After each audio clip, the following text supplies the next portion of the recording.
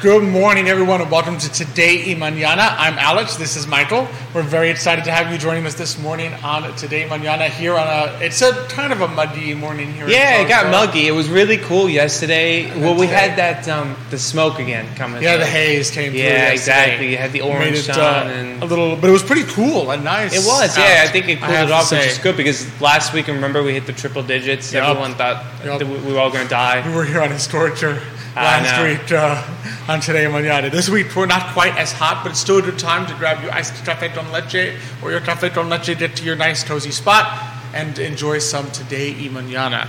And so we've got some great guests that are going to be joining us shortly. On the show, we're going to be joined by Angela Hogge and Amy Morris. They're co-owners of both the Franklin Estate and Due Sorelle, two beautiful locations that we have here in Central Virginia. Yeah, I'm excited. For weddings, events, many things. We'll find out just how many things when we speak to them. But they're going to be joining us shortly. As always, we love being here on the I Love CVille Network set. A couple thank yous, of course, to our presenter, Emergent Financial Services, as well as our amazing partners at Matthias Realty, Craddock Serious Insurance, Cider Cider, and Forward Adelante. Definitely appreciate all the great partners that we have on the show making it happen. And all the viewers who watch and exactly like and share and all that jazz. And as Xavier says, subscribe, which you can do as well. Just follow if you're on Facebook. Already got some people liking today's show. Dale LaFontaine liking today's show. Lorna Dibson, Jessica Cross Ayers. Thanks so much for joining us and liking this morning's show. Appreciate it as always.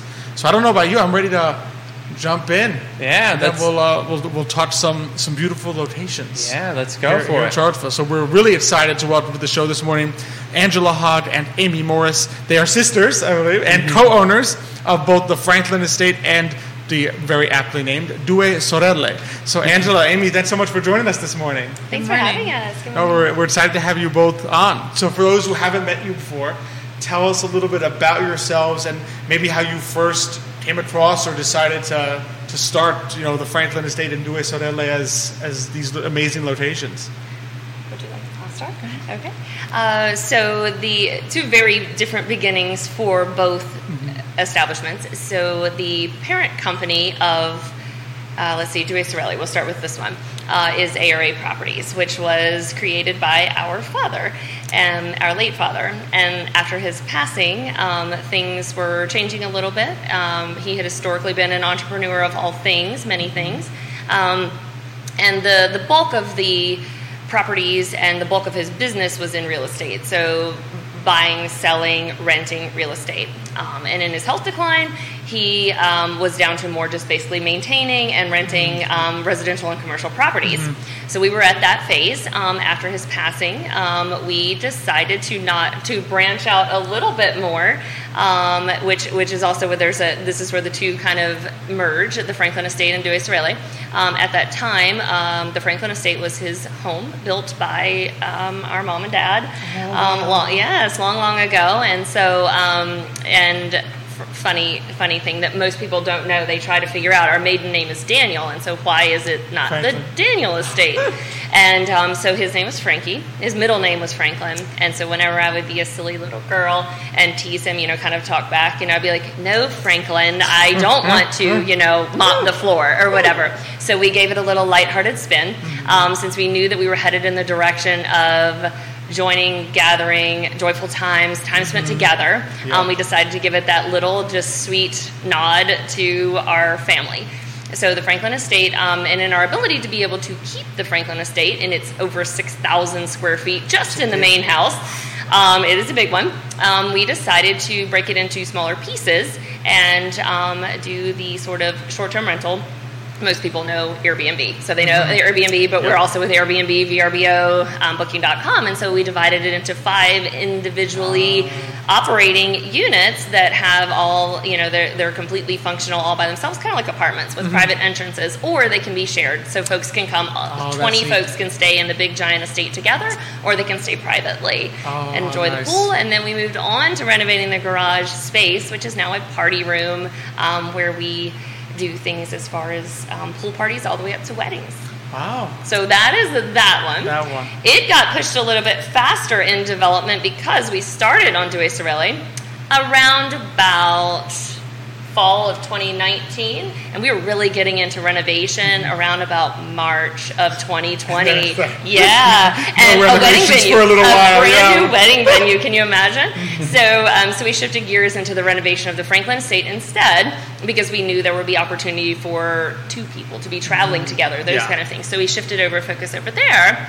Once it was completed, we moved back over to completing the renovation of Sorelle, which came about. It was not a family piece. A lot of people ask that question, is it a family farm? And it's not. We both always dreamed of having a farm, and sign after sign after sign kept pointing to this farm, and it was an auction property, and we showed up together at the auction and did not expect it to actually become our farm, and lo and behold, it did. It did. And after lots of time spent with family and friends, lots of people coming and just being so relaxed and amazed and just going into just a joyful hangout spot, we decided we couldn't keep it to ourselves. So we decided to share it, and it became transitioned into, we renovated and made it a wedding venue. They're both beautiful spots. Thank which you. is so nice to see. So we'll get into weddings in a moment. What are some of the range of events that people could host there or have hosted at either location? Do you want to talk some? Go ahead. Okay. So we go from anywhere. There's an app that's not as well known in our area. It's a little better known in the larger cities. It's called Swimply. And have you heard of that? No. So again, during the pandemic, there was a space where people couldn't go to public pools. And so individuals started renting out their swimming pools for people to come and be able to use the swimming pool. So it took off, and people still like to just come and use. So we have all the way down to, they can rent our pool for 1 hour, and they can come in and go swimming with just their family, or they can make it a full-blown event. So we go from just folks gathering for simply to get together with a group. We have folks to get together for a back-to-school bash for the kids, all the way up to birthday parties, retirement parties, corporate events. Let's see, what else? Wedding rehearsals. Rehearsal dinners, we'll host those if there's a wedding elsewhere. We also can just host the rehearsal dinner, bridal luncheons, bachelorette parties. Runs the gamut. We love hosting events, and so if they want to come to us and gather, we're open to it.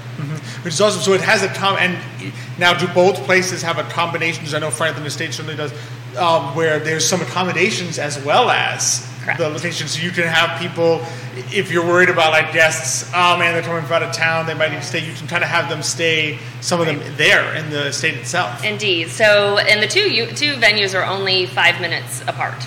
So the Franklin Estate can house 20, and we can house Sorelle up to 24. We have 2 houses on site that house 12 each, so we can have 24 on site there. That's pretty nice. It's a good little combinations. I know that's always something that's kind of on people's minds. Definitely is. When there is those guests coming in from out of town. So if someone was planning a wedding or just any party, what would be your best pitch as to why they should have it at the Franklin Estate or at Sorelle? So I should explain. I normally, for our English translation, would call it Sorelle. So most people will know it as Sorelle. Looking at it, that's how we pronounce it. So I'll throw that in there.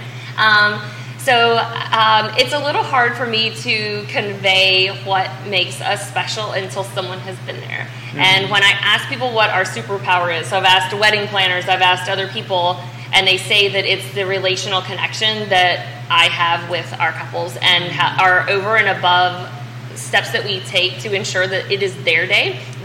Couples and families, whoever's coming, always says, I'm like, it's your day, not our day. And we truly make it as such, even to the point that we don't tell them where their wedding ceremony has to be on the property. We actually have 5 locations on the property that we show them. They get to choose, or they can have it inside the barn. Yeah, it's their day, not our day. And so there are those things like the relational connection and the above and beyond that we take to ensure that every single last detail is completely and totally joyful and their own. Yeah, that makes sense. And there's a lot of amenities there in terms of things that you can, options that you have at both places of where, like you said, where to host the ceremonies. Lots of different things. There's a pool. There's different rooms. Sarah Frost watching the show. She's so excited. She's going to get married there in September. Yeah. And she says it's the personal feeling to make sure that they feel like family. That they're really thank you, Sarah. They're really loving about it. Bobby Morris also watching the show this morning. Thanks for joining us. So that's a key element, I think, is that just how do you both work with the kind of the couples when they're kind of going through the process and planning with it. What would like the process be like if a couple's reached out to you and say, hey, we're interested in touring and maybe considering either one of these places? So normally just kind of walking through the process, they reach out to us. We start with a phone call just to get to know them. Again, I don't want someone to choose us because we looked good on paper and we aren't a fit for them. I want it to be their perfect day, and that's my goal. So we do start with a phone call that gives a rundown of the amenities, what we provide, the tables we provide, the chairs that we provide, just the atmosphere, what the space is like to get ready, whether they choose to get ready on site or not, or whether they want accommodations on site or not. We allow them to have that choice as well. They don't have to stay on site if they don't want to. They can come day of only. So we kind of go through all of those and just kind of find out who they are. I always start that conversation with, how did you meet? I want to know them. Yep. We're not a wedding factory, and we never wanted to be such. Our goal was to have that special connection, that time spent, create that joy of gathering for them and with them. So we do that, and then we have our on-site tour is pretty in-depth and lengthy, and we give the history of the renovation and the transition, and so they truly get to understand who we are, what we do, how we've invested into both of the properties, and to really get to know us. And then the communication is, of course, constant when they're planning throughout the process, all the way to on-site rehearsal time with our couples, and then throughout the wedding day. And they get a full day on-site with us. So again, we're not cranking out 3 weddings in a day. Yeah. They get to come, they get to have peaceful time where it's not as rushed, it's not as chaotic, and that's our goal. And I think that's really nice here because I got married back in May. And one of the things you see a lot when you're looking for venues, so we were looking last year, is particularly as beautiful as the wineries are, you kind of are a lot of the options once you go out, and you're not like once you try to go out to the spaces where it's beautiful and you can see like these farms where you can see out. You've done a lot of wineries and you're kind of locked into that. Okay, it's 5:30 to 11 and you guys are done. Like you can only come in here. So it's nice to kind of have that flexibility, because people may want to get married at different times depending on the time of the year. They might want to just relax for a certain amount of time. And I know sometimes you allow people to stay for like a Friday to Sunday kind of package. And we encourage it, because it will be so much more meaningful to have that extra time with the people who matter most. You're probably very familiar with that right now. Those tons of people that are coming in that mean so much to you. Yep.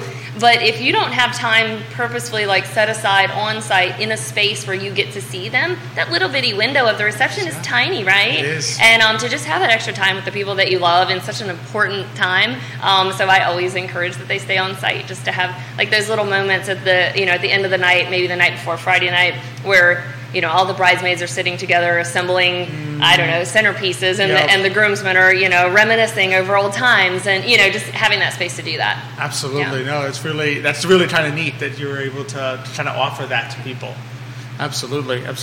And we have had it happen that people stumble across us on Airbnb, and just like the parents happen to, the parents of the bride or the parents of the groom, and then end up choosing us for one of their event spaces. One of the venues. Mm-hmm. Yeah. Which makes no sense, is they're looking like, okay, where can I stay? Right. Mm-hmm. And said, oh, look. And then, oh, wait, that's also a very nice venue there that we could use. A little parental pressure always never hurts, Parental right? guidance. Parental guidance and friendly advice. It's like, if you do this here, everyone can stay there. Because that's one of the biggest challenges, I think, for people that have weddings, and a lot of people come from out of town. There are not...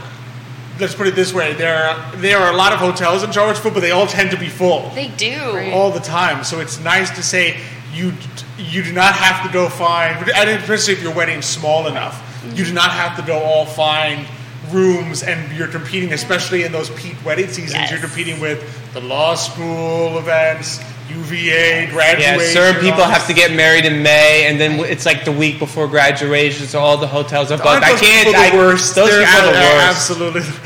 We have a wonderful couple who is getting married on UVA graduation weekend with us. But I always, on those ones, I say, get started quickly, secure your caterer quickly, secure all of your vendors as quickly as you can, because it is, I was mentioning that because a certain person got married the week before graduation. Oh. I think we both. I think Nick was too. Nick was too. Yeah. Absolutely. So booking all the hotels for the family was a nightmare. It's a challenge. Correct. It's a challenge. That's actually our first weekend to book. So prior to full-blown weddings, that was our first weekend to fully book for short-term rentals. Is that weekend above any other weekend? Holidays, all the things is UVA graduation weekend. Even though we are about 30 minutes from right here, we are still. That's our first one to fully book. Mm-hmm. Wow, that's amazing. Yeah. Now, when people only book a portion of like the estate or something, are the others still available to be booked because they all have separate entrances? Or? So for the Franklin estate, no, they get the entire estate because of the way that it is situated and the proximity to the entertaining space and the use of the portion of the main floor for getting ready, things like that. It really wouldn't work well for other people to be in your space. Now, the farm, they do have the farmhouse, which is the closest proximity to the barn, the venue space. The other house on the farm is a little bit set off away, and so that one we do sometimes have other people, but they never cross paths. You can't even see each other which from is the nice. space. So that one works. So you get the privacy when you're booking the wedding there and so forth. Oh, that's really nice. You have another? Go ahead. Oh, go ahead. Ask the question first. So, how many people can you fit for a wedding inside the Franklin estate?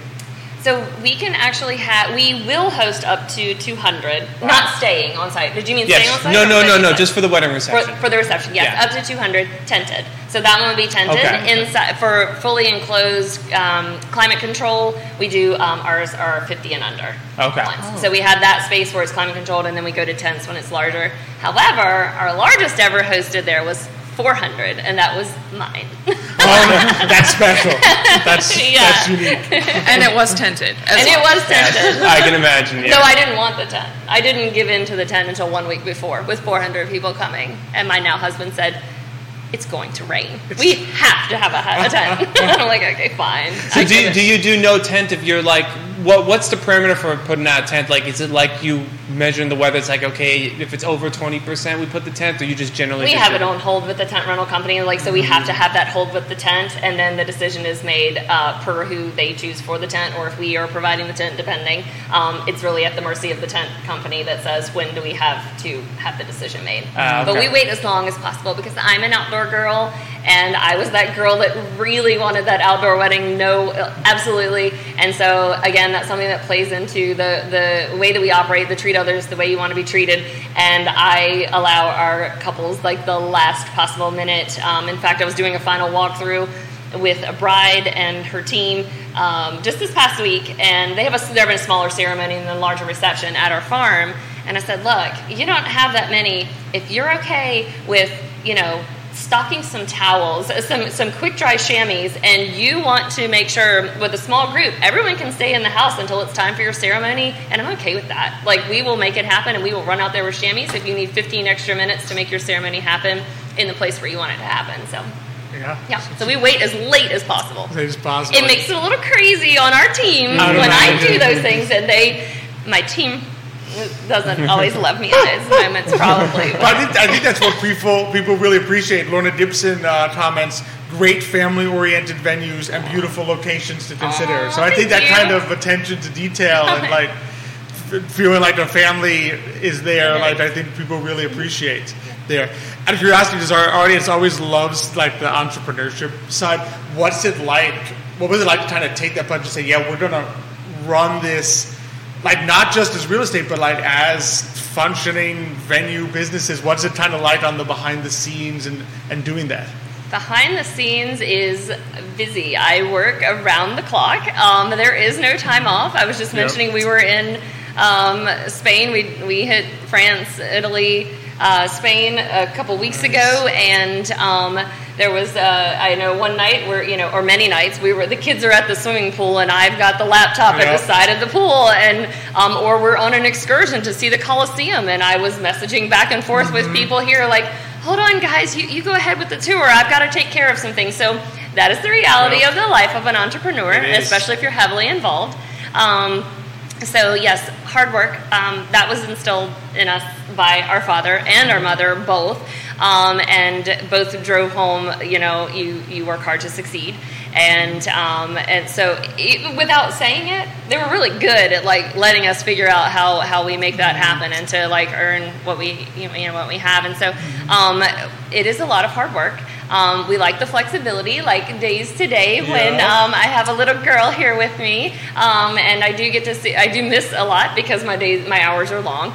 But then there are times like this that we also get to have our children be involved. And she knows what she's it's like. She's in the control room. She is in charge of this production today. We especially she has a girl as well, my niece, and we really like to let our girls see what it's like to be a strong, driven female. Entrepreneur, absolutely. How about yourself, Amy?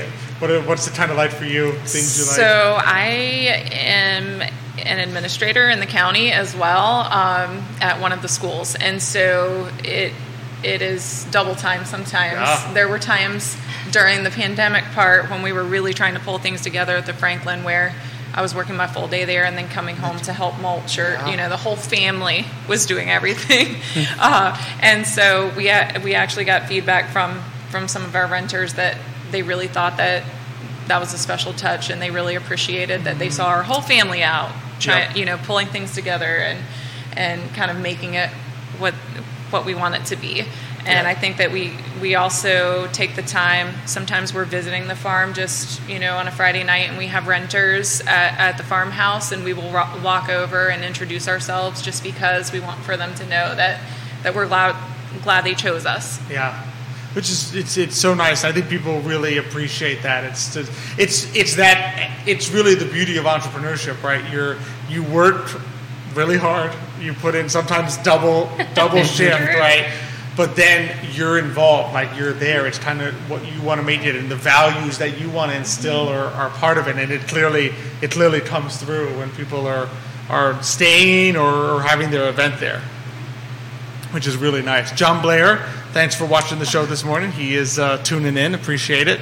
So both of you have been so great. Where can people, if people want to learn more, reach out, find out, what's some of the pricing, what are some of the options there, where's the best way to do that? So as I mentioned, since we are very flexible and we offer lots of different options, we found that it was really hard to have every detail option laid out like a menu on our website, and it just confused people. And so we do have some information, but we have a lot more available than what you can find on our website, but that's still the best way to find us. So I will say it in English translation: do Sorelle Farm, which is DUESORELLE farm, FARM.com, and thefranklinestate.com. Of course, phone number 434-985-3667. Perfect. Well, it's been an absolute pleasure to have you both on. It's a beautiful place, and just love that it's run. We have a family business as well, so just love that it's a family business. Providing such great memories to people here in the area. Thank you so much for having us. Thank you for coming on. It was wonderful. It was great to have you both on. Appreciate it. All right, so as we go ahead and swap-a-roo here, that's this is Alex one of my favorite parts. I love the entrepreneurship. That's just one of my favorite parts of this show, is you just get to see the amazing people and the great work that they're doing. The stories behind it too. I know. That's always wonderful to hear. How it gets started, how it grows. And the personal touch too. I think that's always important. Mm-hmm. That's the difference between when you have corporate businesses and small businesses. I think the personal touch is what makes it. So Sarah Frost says, "Thank you for making brides like my dreams come true. Brides like dreams of brides like her come true." Yeah. So that still. Sarah's getting married in a beautiful time of year, September. I know, September. Yeah, you might get a little leaf change. You know, that's going to be beautiful weather. Not like May. It's raining. You had to let that go. I know. Jewel Ballard says beautiful venue. So man, they just keep the amazing comments just keep coming in. So lots of fans there. So really appreciate both of them coming on and joining us this morning. All right, so we got finance topic today. Yeah, there was some sort of downgrading of her credit. You probably saw, it was it was all over the news for a little while. Yeah, oh my goodness, U.S. credit gets downgraded and so forth. So it went from So basically what happens, it went from AAA to AA plus. So instead of, the third A became Which it's not the first time that's happened to the U.S., right? It happened in 94 or something like that? It's not the first time at all, and it may have happened even more recently. Than that. And basically, what happens is there are rating agencies. So 2011 was the last 2011, time. Okay. It was by S&P that did it this time. This time it was a different company. But Fitch, that was the downgraded this time. But there are basically rating agencies whose job it is to rate debt and say, okay, this company's debt has a rating of AAA. I mean, it's like super safe. They'll pay it back. They're going to pay it back. AA plus, which is also kind of super safe. They're going to pay it back. I mean, you go all the way down. I mean, there's B, double B, excuse me, non-investment grade, which is like basically the highest you can have is AAA. AAA, right? So going from AAA to AA plus is not really like, oh my gosh, this is catastrophic. Exactly, and it's not as though the implication is not that suddenly the U.S. is going to be unable to pay its debts. I mean, it can print money, right? So it's not as though that's going to happen. And really, what I like to tell people is, yes, the stock market is going to react a little bit negatively to the news. Bond yields went up a little bit. So what typically happens is, if you think about it in a general perspective, right, if your bonds are, let's say, single A, and now your company's not doing so great, and you get downgraded to double B, the signal to everybody is, Michael's company is now much less likely to pay back. He might not actually have the money to pay back if you lend him money. So you as the lender are going to say, well, I might still lend you money, but instead of 5% interest, I now want 9%, which makes it harder for you to borrow money, because now anyone who lends you money is going to be asking for 9%. So the yield, the interest rate goes up for your future bonds, right? Not the ones you currently have, but your future ones. Your future ones. Right? In the case of the United States, they went up a tick. It's hard to envision them going up much long term, because if you think about it, the relevance of, in the case of country debt, the relevance of the USA's rating depends in part not just on the USA's rating, but who else you would invest in. So if you're a really big investor and you've been parking your money in USA bonds, right? As you said, I need something safe to stick my millions in that gets me some interest, or sometimes, if you're, depending on how big your fund is, my billions, right? And I need to have this somewhere that earns me some interest. And the USA now went from AAA to AA plus. Well, the question is, where do you move your, like if you're worried, where would you go instead? And so you look around the rest of the world and say, well, Japan, am I more likely to get my money back there?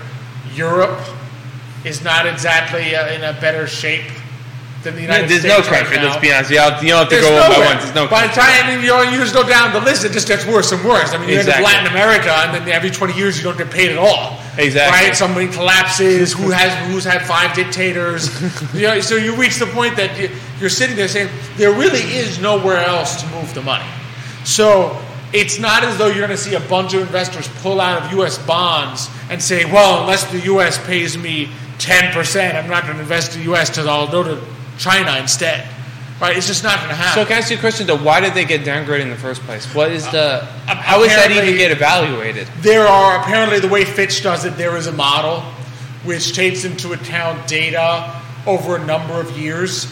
And data from 2020 is now being incorporated into this model. So between 2020, huge amount, obviously the U.S. has printed massive quantities of debt. You then get inflation, I'm sure, factors at some point into this model. So apparently by the time new data got incorporated into this model, the outlook is worse. I think Fitch's model now thinks recession in either the fourth quarter of this year or next.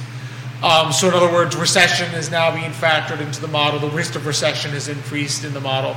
So by the time the computer spits out a number, it says, well, even though the odds of the U.S. paying back this debt are still extremely high, the difference between 100% and 95% is significant enough that you've now gone to AA plus.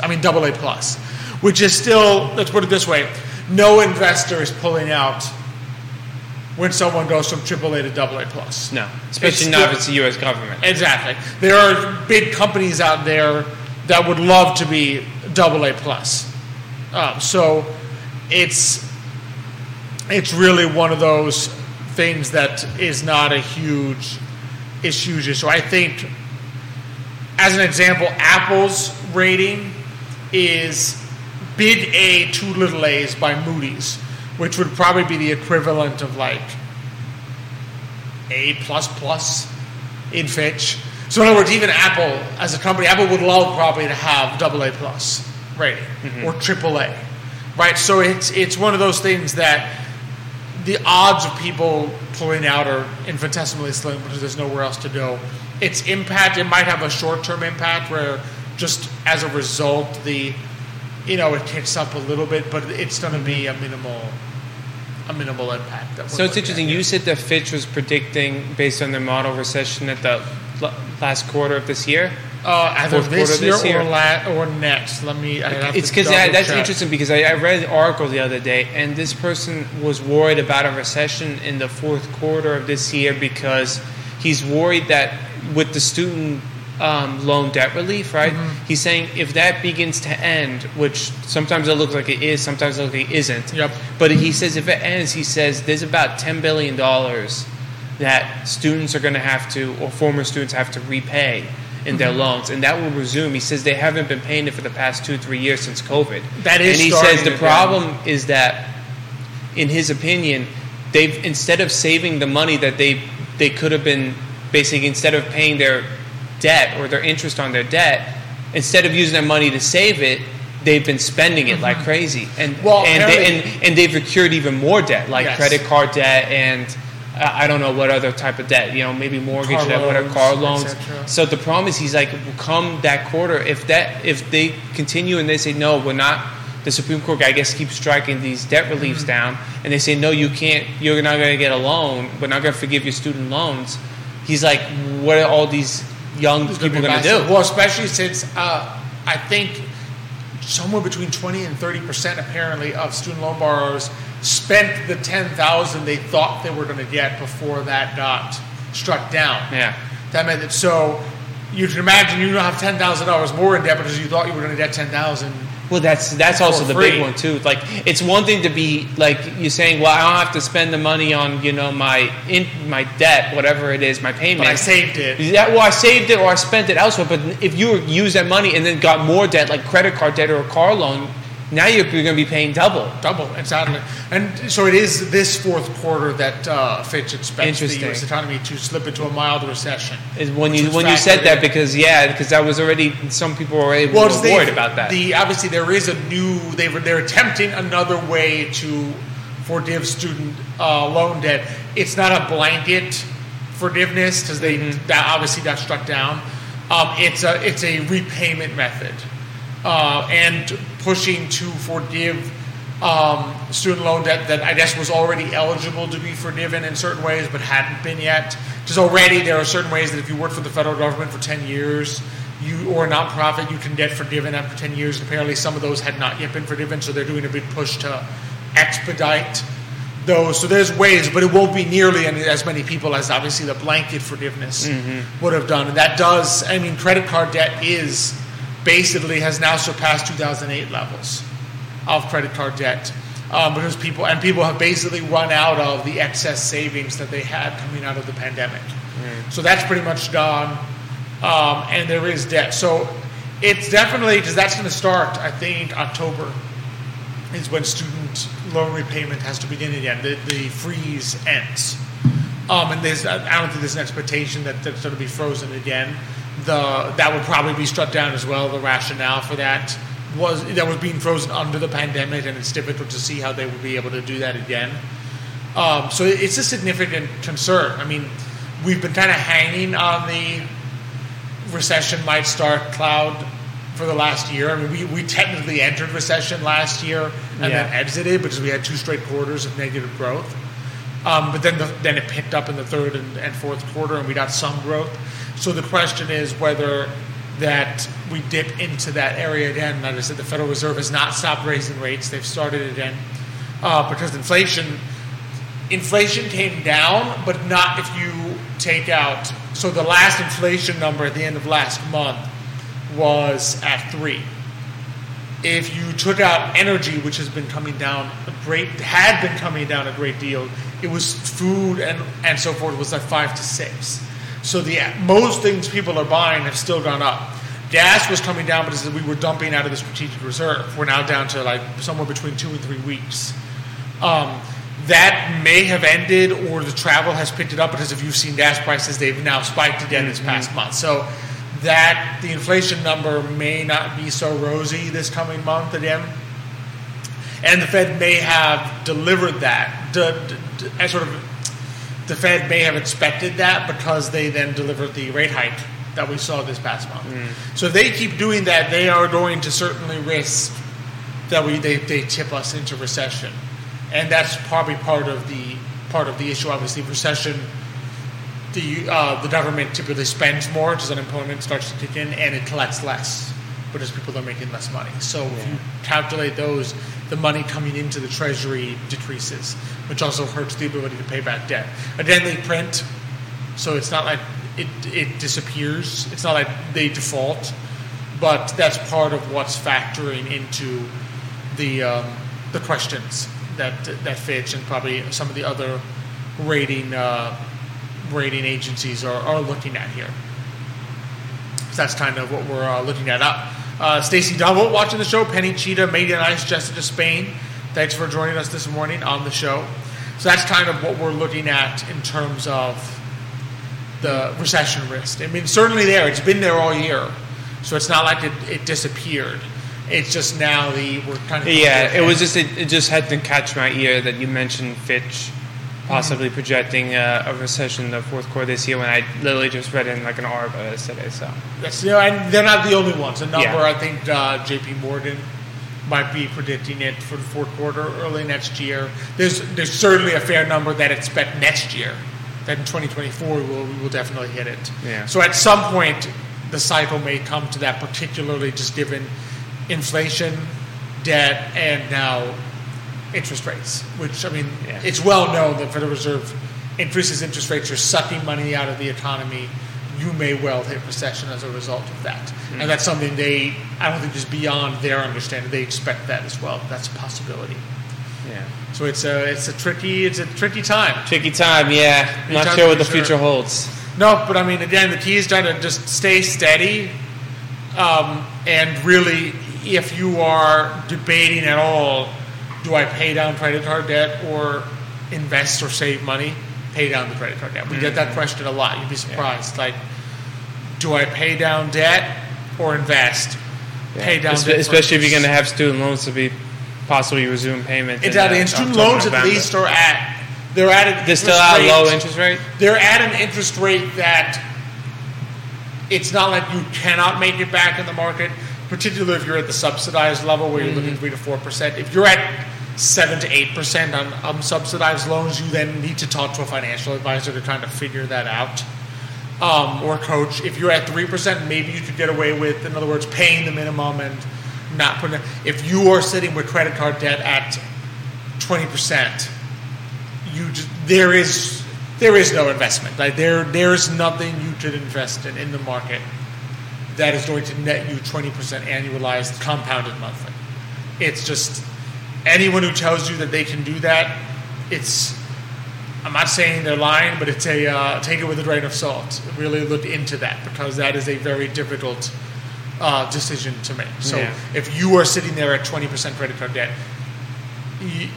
do not put that off thinking, well, let me pay down this first, or let me take this investment first. I've seen people suggesting, I've read some articles, I'd go on vacations. No, if your vacation is being funded by credit card debt, I hate to be the one to break it to you, but you're hurting yourself big time in the long term.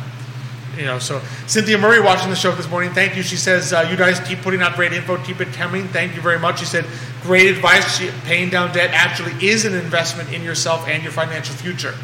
Absolutely true. Like, we tend to think sometimes, people, I think, investing is for the future, and then debt is this other thing. But paying down debt, if that debt is charging you 20%, is the equivalent of a 20% gain. In other words, if your choice is, do I invest? I have $500. I can either pay down $500 of credit card debt, or I can put $500 into the stock market.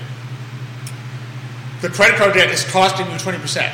The stock market, let's say you do want to be generous, and the S&P 500 gets you 10% in a year, right? You gain 10% for your future by paying down the credit card debt. It doesn't feel like it. It's going to feel like you just took away. I had 500 debt, now it's not there. But in terms of gains, you have gained 10% by paying down debt. And so that's something to always think about. Like, it's tempting to think that they're two separate things, but in reality, if all your money is, if you look at it from a holistic perspective, the investment side and the debt side, when it all comes to interest rates, it's how much am I paying out, how much am I getting in. And if I can save paying 20% rather than earning 10, I've gained 10. It's that simple. It's like if I were to tell you, hey Mike, you got a choice, I could pay you, you owe me $200. I can either pay you $100 or forgive the $200, which forgiving the $200 nets you $100. It might not feel great because you won't get $100 in your pocket. Yeah. But to erase $200 that you owe me is greater. So you can just look at it that way, and that's the power of it. So great comment there by Cynthia Murray. Really appreciate you tuning in this morning. So that's kind of our advice for today. I know last thing we want to talk about, we want to talk a little bit about just we've been on a little bit. I feel like we've reviewed everything for the last few weeks. Just a few weeks ago, we reviewed Guys and Dolls, Learn to See.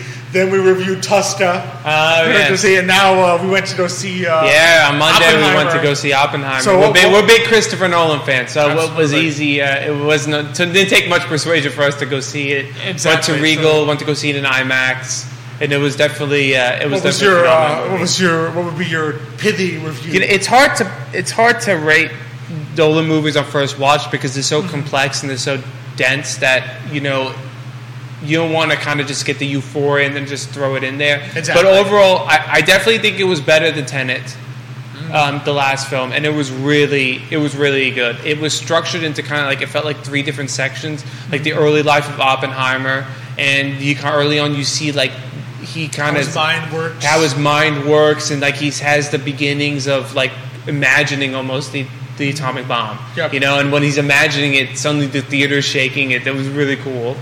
And then the middle part's them actually creating the bomb, so you get that tension of they don't know exactly. Spies, how far the Nazis gotten. Exactly, how far the Nazis gotten, what's going to happen actually if they detonate the bomb will actually blow up the world. And then the third part was kind of like a more political side of Oppenheimer after he's built the bomb, kind of the government questioning his loyalty.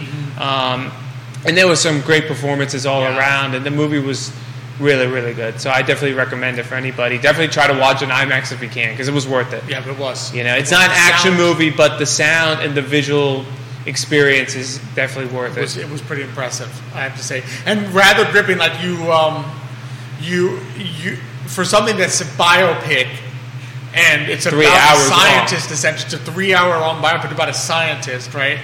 You would think that it might not be as exciting as a thriller or a dream heist or a space movie, but it was actually I feel like the last half of the movie I was kind of like heart pumping in the seat. Well, there's certain parts that your heart gets pumping. Definitely when they're about to test it, even though I know the world doesn't blow up because I'm here. Yeah. Right, but you still get that tension because of how it's filmed. Yeah. The actors are portraying that tension excellently, so you kind of you feel in the moment their tension of their worry of what's going to actually happen. Yep. Seeing the blast was really cool, and then obviously the force, sound wave. Yeah, the sound wave of the blast. They make sure you kind of feel that in the theater. You kind of when it hits you, kind of feel like, oh, I was pushed back a little bit too. There. Yeah, I was there. Yeah, it was really fantastic. Now, Nick Urpí watching the show's point comments, are we really here? All right, let's not go there, Nick. Let's not go. We're characters in a dream? Yeah, we just in a dream within a dream. Exactly. Here. But that was impressive. Great performances. Yeah. Some actors that I won't spoil it, but there's some actors, some cameos, some big name actors that you're like, I didn't even know he was in this movie. Everyone wants to be in the Christopher Nolan. I guess so. And I had heard that Cillian Murphy did a great job. Cillian Murphy, actually. Cillian. Yeah, because he's Irish. Yeah, I know. We always used to be calling him. I don't feel like I'm correcting you on air, but it's actually, it's technically Cillian. Oh, sorry about that. My apologies to the Irish viewers. Yeah. If we have any. Cillian Murphy, I'd heard he did a great job, but Robert Downey Jr. was excellent, too. Was very good as well. So really would highly recommend definitely to go seeing it. And definitely we recommend going to see it, Regal, IMAX. Support your local movie theater. Exactly. I mean, we're a little biased. We're old-fashioned movie theater people, so we kind of usually prefer to go to Regal. So we're happy. We were happy that it stayed. There was a little point in time. I remember when we were really nervous. I would tune into I Love CVille pretty much every day. I was telling Alex, I said, you got to text Jerry. I need the info on Regal. Do we have to make sure we don't save it? Yeah, we'd be like, Jerry, do you have inside info? But it was nice to see the theater packed, which it was. It was. I mean, it was packed for both this and Sound of Freedom. It was filled with people. Both packed. So that's good to see. So it's good to see. And would recommend both movies highly. Yes. So it's good to support. We always talk about supporting local business. Also support your local movie theater. Exactly. It's a great because the Urpís like their movies, and we do. We can't watch every movie. So. we can watch every movie. We just can't go watch them all the time. We can't watch them 10 times. Yeah. So what are you next looking forward to? We gotta go see Mission Impossible. I think. The last one was really good. Yep. Tom Cruise is always good. Tom Cruise is still kicking it, and he's making sure his movies are top notch. I mean, we watched Top Gun last year, and we were blown away. Yep. So I think we'll enjoy it. We also like longer movies, and I hear this one's also really long, like 2 hours and 40-something minutes. Yeah, we're Lord of the Rings buffs. I mean, 4 hours and 20 minutes, and we're like, oh man, it's over already. So there's no length of time usually that's too much. It would be difficult. Unless it's a Hallmark movie where an hour and a half is a little too long. Yeah, exactly. They could have cut out a good hour of that movie. Keep that at 70 minutes. Maybe a little less. Yep. So would highly recommend and encourage people to do that. Be sure to, of course, check out our guests from today. Angela and Amy, so the Franklin Estate and Sorelle. Or Sorelle, in case you can't pronounce it. Yeah, if you can't pronounce the Italian, you can use the English version. It's allowed. We'll permit it. With beautiful locations, great places to check out, and particularly if you didn't. And it looks like a great team too. Yeah, absolutely. And it's important, having been through it, and obviously having seen Nick go through the wedding preparation process. It is important to have good people working with you on a venue. Because, you want that. You want to feel comfortable that they know what they're doing, so that once you've passed, because there's a point. Let's face it. There's a point where you gotta let go. Yeah. And when the day comes, you've done all the planning. You've set up how the day's supposed to go, how the reception's supposed to go, but you gotta let go, because once you're in it, you can't be doing things. You're the bridegroom. You can't be moving chairs and that kind of stuff. So it's great to know that when the day comes, you can trust that the people you've worked with know what they're doing. They care about your wedding, and they're going to make it. They're going to make it work. Agree. So that's what really. It's important. It's important. So, and it sounds like from the commenters today that's exactly what they do. So. It's and best of luck to Sarah Frost getting married. Exactly. So our congratulations to you, and hope it's a fantastic wedding in September. Thanks for watching and commenting today.